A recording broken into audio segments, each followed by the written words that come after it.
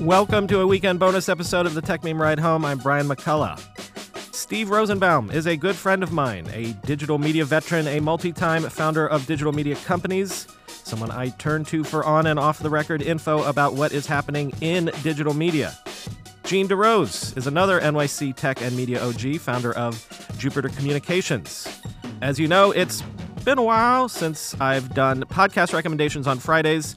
So this weekend, I'm going to rectify that a bit by talking to podcasters about some recent issues in the news. Steve and Gene do the Future Forward podcast in conjunction with the IEEE. So today we're going to talk to them about Facebook's pivot to privacy and Apple's big event on Monday. Please do search your podcast apps and subscribe to the Future Forward podcast.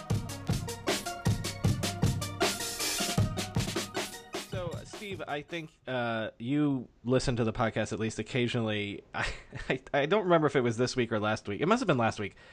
I did a segment where I was like, okay, I'm convinced the pivot to privacy, to private messaging is real. Are we agreed that this is for real at this point? We're agreed that it's for real, but I actually think it's a bit of a canary in a coal mine. I think it's worth paying attention to, not as another Zuckerberg press release, but more as a big acknowledgement of just how broken and effed up the open networks have become quickly. And I'm less convinced. But why? Well, a couple things principally. One,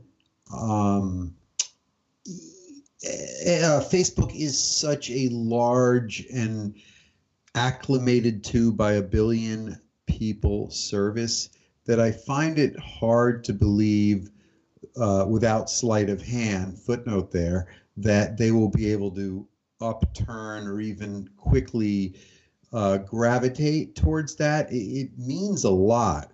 My footnote is that I suspect they're going to try to do it in a way that doesn't make it seem like it's happening, which is to say, right now, you don't know necessarily who's watching your feed, who gets your feed, what the priority is. It's possible that they use the very tools that they've used to manipulate who you see and who you don't see to push that.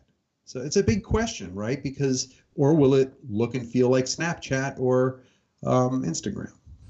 Well, what about the argument that the vaunted pivot to privacy is, Ben Thompson and others have made this, like, this is, there's all sorts of side benefits of doing this. There's PR benefits, there's, but this, at its core, maybe this is just an actual business model shift where, again, who has more data in terms of how people are actually using social media than Zuckerberg does. So this is just skating to where the puck is going to be, and then it has all of these other dressings around it that, we believe in privacy now and things like that. Like, maybe the real truth of it is like, this is just, well, this is where social media is going, and so this is where Facebook as a company is going to go. Steve, you can go first, but I don't buy that. No. You go ahead and dig a hole, and then I'll just put dirt on top of it. There you go. Thanks. Look, first of all, as I told Steve the other day, I don't think Zuckerberg any longer has the kind of advantageous purview. I mean, he has no more view than his marketers and his, financial people and everyone else are going to give him.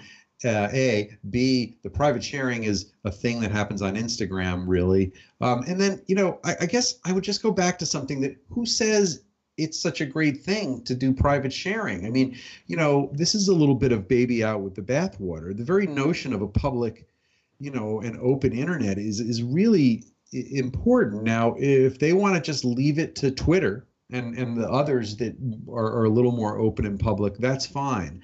I just still don't have a picture of what it means to an end user. So I love when you're that wrong, Gene, because that's like, this is the thing I love about doing podcasts with you, is because then it's like you literally lay it out for me and then I can just knock the battery right off your shoulder. Here's the thing. Zuckerberg's customer are advertisers. They're people who pay him money. those customers don't like this news, noisy, horrible New Zealand murder video world that is the open. The open internet is a different conversation than the open Facebook platform. But he can deliver the same value to advertisers with way less risk by making it safer. How is that not a win for him? That's very baby out with the bathwater again, because it's not the New Zealand shooting that is the only thing that's the byproduct of an open internet. There's the Arab uprising, and there's Bernie Sanders, and there's lots of good things that have happened. So I don't think having the dialogue on the level of good versus bad on these individual incidents is important as what is dynamically changing. And I'll also say this: what has the golden gut of Zuck done in the last 3 or 5 years that is truly kind of a masterstroke from he himself versus infinite numbers of apologies for blunders and promises to do better? Let me well, I have my own theory that a lot of people at that company were checked out and were ready to move on to doing things like running for president and things like that. And then the last 2 years, but let's put a pin, because I do want to come back to the New Zealand angle here. But let me give you two more things that this so-called pivot to privacy does. Or maybe even 3. Like, one, obviously you unify the product so that advertisers are only doing one simple spend.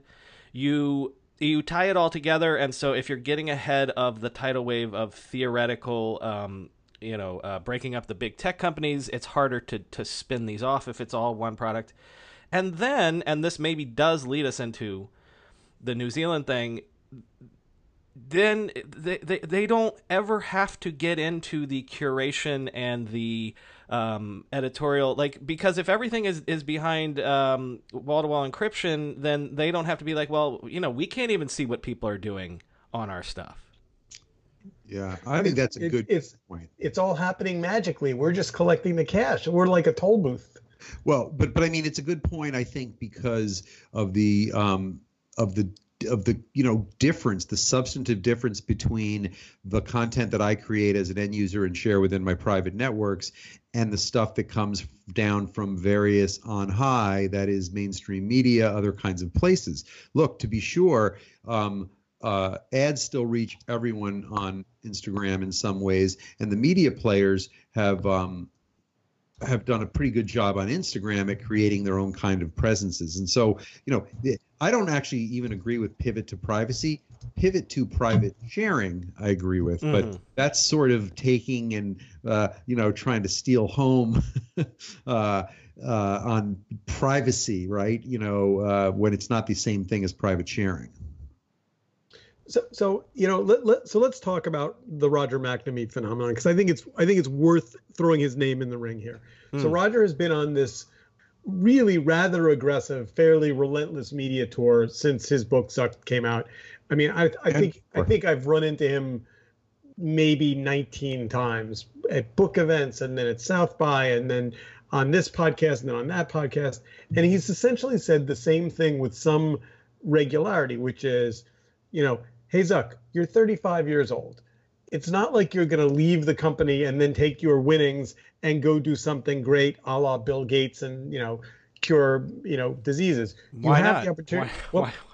Because you have your hands on the steering wheel of a really big problem that really needs a really big solution. So he literally says the same thing every time you hear him. Like, he's only speaking to one person. He's saying, Mark, just wake up tomorrow morning and go, you know what? I'm going to fix this.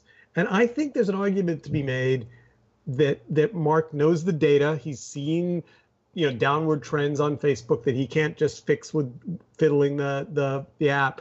And I think there's a fair argument to be made that he's responding to Roger. Yeah, I think it is true up to a point, and there certainly is now a kind of a public scenario of Roger in a public way having Zuck on the couch for several years.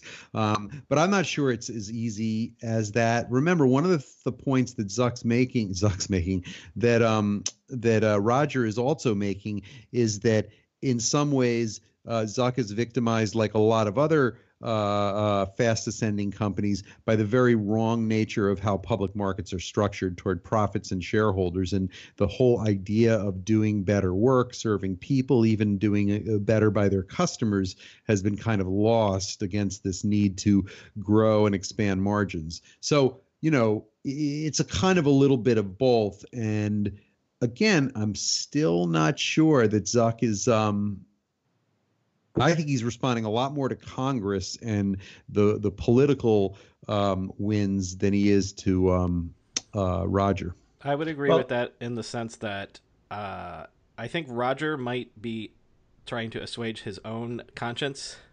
I'm not sure. You might be right that he's pricked Mark Zuckerberg's conscience, but I think that Zuck is actually. I actually think if my conversion to believing in the pivot to privacy is that because he can kill all these birds with one stone, this is kind of a genius strategic move. Let me steer us real quick, and I actually don't want to get bogged down in the weeds in this one.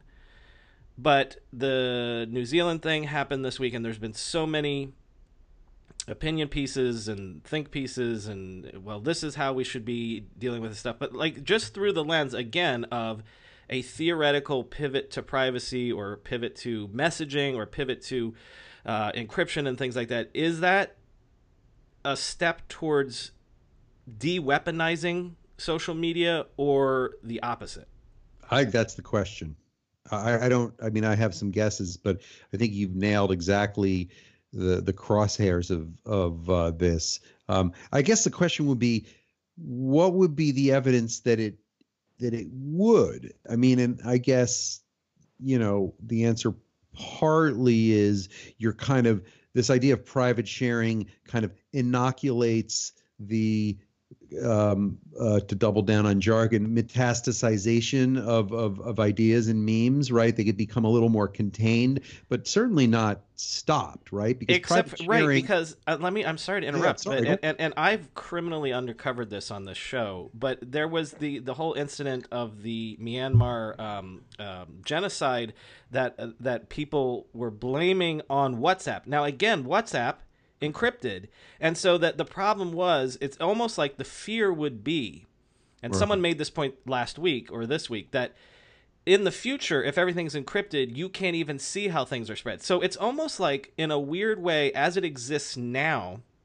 by having sharing be in the open, you can monitor the spread of these things to a certain extent. If everything is gone behind a wall, then it's almost worse. Like, you can't. That is a great point, and the Myanmar example is really not been brought out enough as an example of what can happen with private sharing. That's very powerful. Yeah. So sorry to not disagree with you. So here's my take in a kind of a simplistic way. I think it comes down to people taking responsibility for the speech that they have, and those of you who know my history, I mean, I got into a fairly famous public battle with Alexis Ohanian about what I consider to be his nonsense pseudonymity argument, and I did not win that argument. But to me, well, so here's I think the answer to Facebook. If they say that the shooting video was shared 1.5 million times, so that's 1.5 million members or registered users who saw something objectionable and decided to amplify it. They took down those 1.5 million shares, and I guess 1.2 million of them were blocked at upload, is what they're now saying. But they didn't ever say back to those people, hey, you know what? We keep track of this, and we've made some determinations about where the line is, and here's our line about terms of service, and you've crossed it, and we're giving you a little, this is what YouTube does with copyright strikes. They've got a whole system, and you get a strike, and then you can negotiate it. But I don't understand why they're willing to take down the videos. So they clearly have made an editorial decision, but they're not willing to say to the uploader, hey, we're putting a black mark right next to your name. You got to stop that. Like, that's right. It almost feels like old Eastern Bloc kind of, you don't even know why something happened, talk to the hand, there's no communication. And one other thing really that I think is notable, and we've been talking about this on and off for months, I guess I brought it up, which is I believe one of the principal problems with social networks is a lack of a kind of transparency that everyone would appreciate. And by that, I mean more of what traditional media has had forever, and even, God forbid, AOL had back in the day, which is a kind of ombudsman role where you're willing to have a dialogue and tell your community what's going on, especially when things go a little wrong. Show us some data. Don't talk down to us or not at all. There's a way to sort of do that on a regular basis. And on Facebook, there's some kerfuffle or another, God, every 3 days. And so it feels like they're hiding a lot, hiding and not hiding something bad, but just hiding in fear of saying anything. Well, I guess the fear that I would have, and I got to credit Dario Albasanjo for, I think it was his tweet that turned me on it. Like, if they just go behind encryption, then they can just wash their hands of the whole thing and absolve themselves and be like, well, we don't know, and that's my fear going forward. Let's pivot to something else, because there's people on this call that have media experience. And it's been so fascinating this week that Apple has cleared the deck of any potential, like in other Apple events, they would always do a little, well, here we're updating the Mac lineup, we're updating the iPad. It's almost like I said on today's show, they're settling all family business so that on Monday they can only focus on the services and the media stuff. So let's talk about what we think is going to happen on Monday with Apple's big event. I'll go out first, and then Gene can either agree with me or tell me I'm a knucklehead. I think it's worth remembering the history of Apple in that it's rarely first. It often is a fast follower. It wasn't first with the iPod. They've been slow to get into the video space. They've let a lot of people make mistakes. They've let Netflix get a foothold. Disney's on its way into doing something big and important. I think that Monday is going to be a surprise, and I think it's going to be bigger than people realize, and I think it's going to be a success. That's what you've been hearing, and I'm not trying to blow up anybody's spot, but we're going to be surprised, you think? It's bigger than what a lot of us are thinking. Well, look, the thing about content is it's hard, and it's different than other places that they've been, but there's been some complaints out of Hollywood, like, oh, the guys at Apple are messing with our stuff. They're giving us notes. Like, you think that they're, and whether or not they're really good at being editorial managers, having built one iPad app in my life, I can tell you, I was shocked at how handsy they were about the iPad app and the corners of the icon. And they no one talks about this because, you don't talk about Fight Club, but Apple is very hands-on. Anything that gets on their platform is going to have their signature on it. Yeah, so you would argue that that's sort of almost like a Disney-like strike in terms of, flavor and who it appeals to and stuff. But I am a big skeptic on their ability to, Steve Jobs famously said right before he died, I had the light bulb. I think I finally figured out how TV needs to be cracked, and we're just the ones to do it. And that was, 8 or 9 years ago. So who knows what that even was. But I don't believe that they can truly invent something new. I disagree that they haven't done that before. I think they've failed a lot in just repeating or buying and aping things. We'll see how iTunes goes for the 6th time it's been reinvented. But I do believe that TV still needs, can anything bring TV and video viewing together, or in a good way, because we're in the golden age of curate your own video experience. Can somebody synthesize it all in a way that doesn't mess the shit up? So wait. Here's the one question that I'm spending the last 2 days wondering about. Are they is there going to be a new product? Is it going to be iTV? Is it going to be, iVideo? Well, there will Because be if they we know there will be new programming. I mean, I have a really good friend who's a showrunner on a pretty significant new thing. But the question has always been with that, are they, going to be a producer? Are they going to be a network? Are they going to be both? Will those great shows be able to live on Hulu too? Well, so this is why I'm skeptical. Number one, not only do I'm super skeptical of their ability to be good at this, at content at the Hollywood level, right? Yep. But then number two, okay, we know that they're going to have some original content. They've opened up the checkbook to do this. But if all it is there's a Steven Spielberg Amazing Stories reboot, and there's a Jennifer Aniston new show and things like that, well, that's not enough to get me to sign up. And then if it's just that, and then also we've got this really interesting new way to bundle. Well, we know they're not going to bundle Netflix, but HBO maybe, and this one and that one and the other, and you pay X dollar. Like, that's still like kind of like a Hulu light with maybe bigger stars for original content. So like, I'm skeptical because I can't imagine what the product would be that would be beyond that. I think wait. Who said sign up? Who said sign up? Oh, that's an interesting point. I've thought of that too. All they have to do is say, if you're already getting Apple Music, it's free. Right, that would be revolutionary. My iOS is just going to be able to somehow write herd on things, and there isn't even a thing I'd have to own other than to have an iOS device.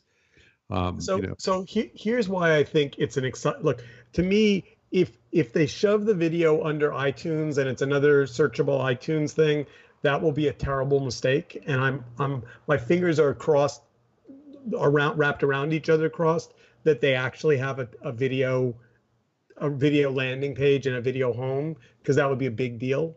And here's the thing worth paying attention to. If you look at Apple News, no one talks about it. No one pays attention to it. The numbers are massive. The numbers are massive because they own that home page position on the phone, and yet it's often overlooked. Yeah, because it's a little bit of a canard. I mean, theoretically, I'm an iTunes user, but I'm not sure I've ever used it. But look, I think you just said something or referenced something that I think is important. For 15 years, we've been tootling around with this notion that you can kind of intercept the screen and some of the intelligence of the television. There have been Chromecasts, there have been the stuff that's built in. I do believe we are at the eve at which Apple could let you simply do that in a way through your iPhone and just embed and Trojan horse what cannot be more than a half dozen or dozen new properties in through that experience. I still know so many people that don't even know how to beam to their TV sets, but it is getting pretty darn easy. So I've been thinking about it this way. If I'm Reed Hastings, what happens on Monday that makes me go, oh, uh-oh? And it would be if it were some sort of a content offering that was completely free for anyone in the iOS ecosystem. Even if it was a Netflix Lite, but it was a Netflix adjacent, that then maybe Apple opened up the pocketbook to add on, I don't know, Nat Geo, CNN, and it's 100% free. That's the only thing that would be like, wow, that is really exploding this game right here. I think that's right. And the unrealistic one, which would scare them even more, is that they could somehow co-opt and put everything under their umbrella. An extreme version of what I just said would be that, everything has to go through and under, like all video that's used on, would be through that platform, because in some ways that's been done in other areas a lot. But I think you're right, and I don't think they're going to do anything like that because they don't have the ability, they don't have the rights. Their history has shown that if anything, they're mercenary with content, quote unquote partners, book industry principally. I've booked my Monday. I put a calendar marking on my Monday because I'm going to watch the damn thing, and then I'm going to write about it, and then I'm going to go drink. I mean, I think speaking as a filmmaker and as a content producer, this is only a good thing to have another big checkbook, heavy hitter in the market, ratcheting up pricing, giving people more places to get their shows. Nothing bad. There's nothing that's going to happen on Monday that's going to make me go on Tuesday morning, oh, that's disappointing. Well, the other good thing is that Apple is the inverse of historical vaporware. When they announce things, they're like, oh, and by the way, when you get off this call, you'll be able to buy it, find it, do whatever. Like, it's on. Like their AirPods were announced today, and the other ones disappeared. Well, yeah, but the AirPower charging pad, not sort of the exception. Yes. Although, hey, listen, they've been announcing something every morning, so maybe that's tomorrow morning. I don't want to. Well, maybe the biggest news will be the news subscription service, but I'm gonna elide that right now. Let's end with this question, because this is something that I've been thinking about for whatever reason a lot this week, and it's timely because the Fox deal closed today. When I've been thinking lately about everyone's framing it as everyone's going after Netflix, but it's really all of the existing media giants are all trying. Comcast, AT&T, everybody. The player to me that people are not giving enough credit to how powerful they're going to be when they actually plop down in the space is Disney. And I mean, library is so important, and then obviously you need to create new stuff, but we know they can. Pixar, all the Marvel. Now they've got The Simpsons. So just your reactions to the idea of, like, really the 800-pound gorilla that hasn't even spoken yet is Disney. Well, I think the one thing that Disney has historically never done, and I could be wrong, is they've assiduously stayed away from platform delivery, etc. They've just been content cornucopia that prefers to have no limitations on where it can be distributed and how, and they're the only ones in the world that like redistribute, famous movies, every 20 years and things like that for a whole cycle of theatrical release. So it is an odd thing, and I wonder if they have the DNA to create any kind of a Hulu or a Netflix. To be sure, they're going to do it, and maybe they just have such a sizable library that they can, but they're going to do it at the cost of a lot of assets that continue to pay off. So I have two takes.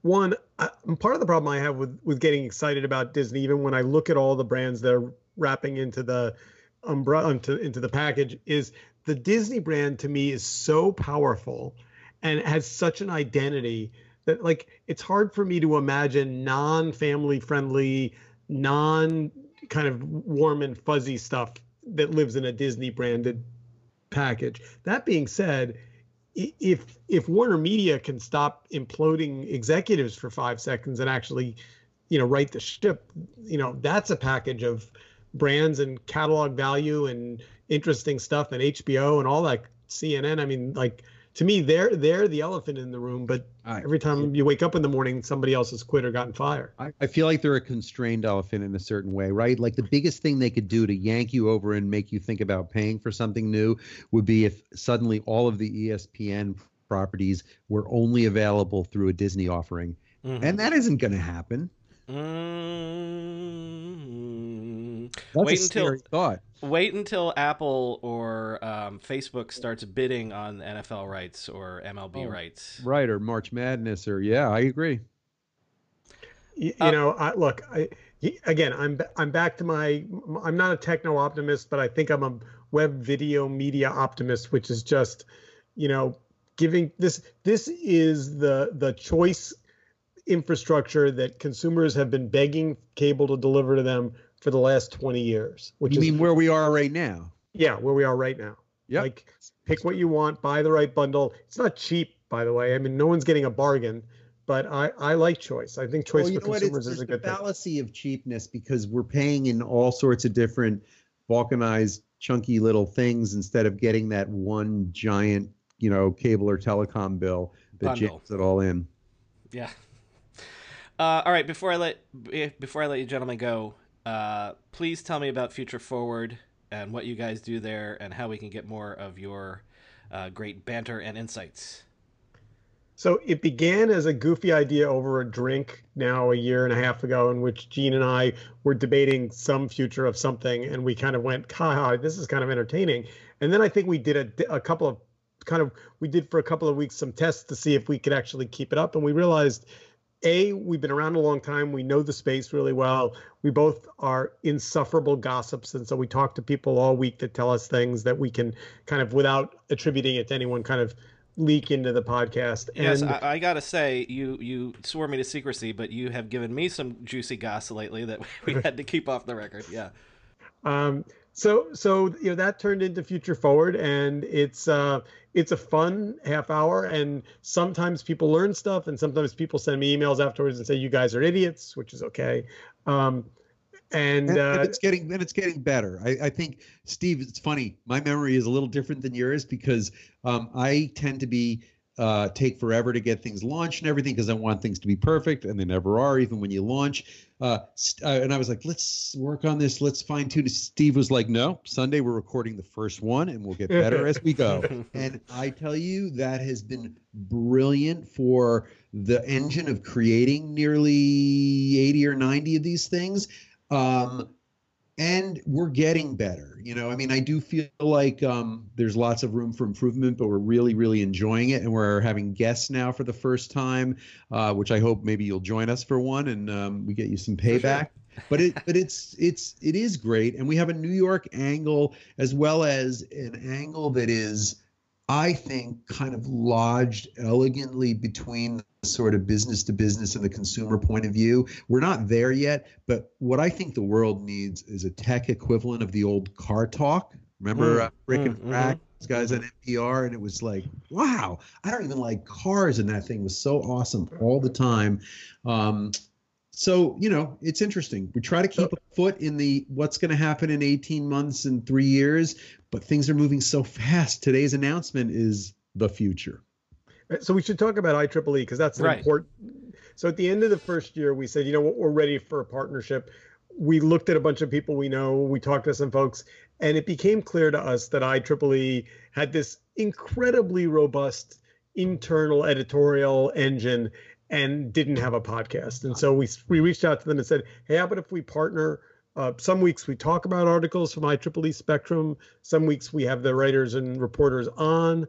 And the dirty secret, which is they're just way smarter than we are. Like they do a very good job of that same thing of not translating. I mean, you can get deep in and suddenly you're in deep engineering land, but a lot of their articles are very accessible, and it's a very good time for them because this whole Internet of Things means, if anything, historically they've skewed hardware, and now it's a big mishmash. But this is an era where devices and all the little things you can do with them, it's kind of happy hunting ground.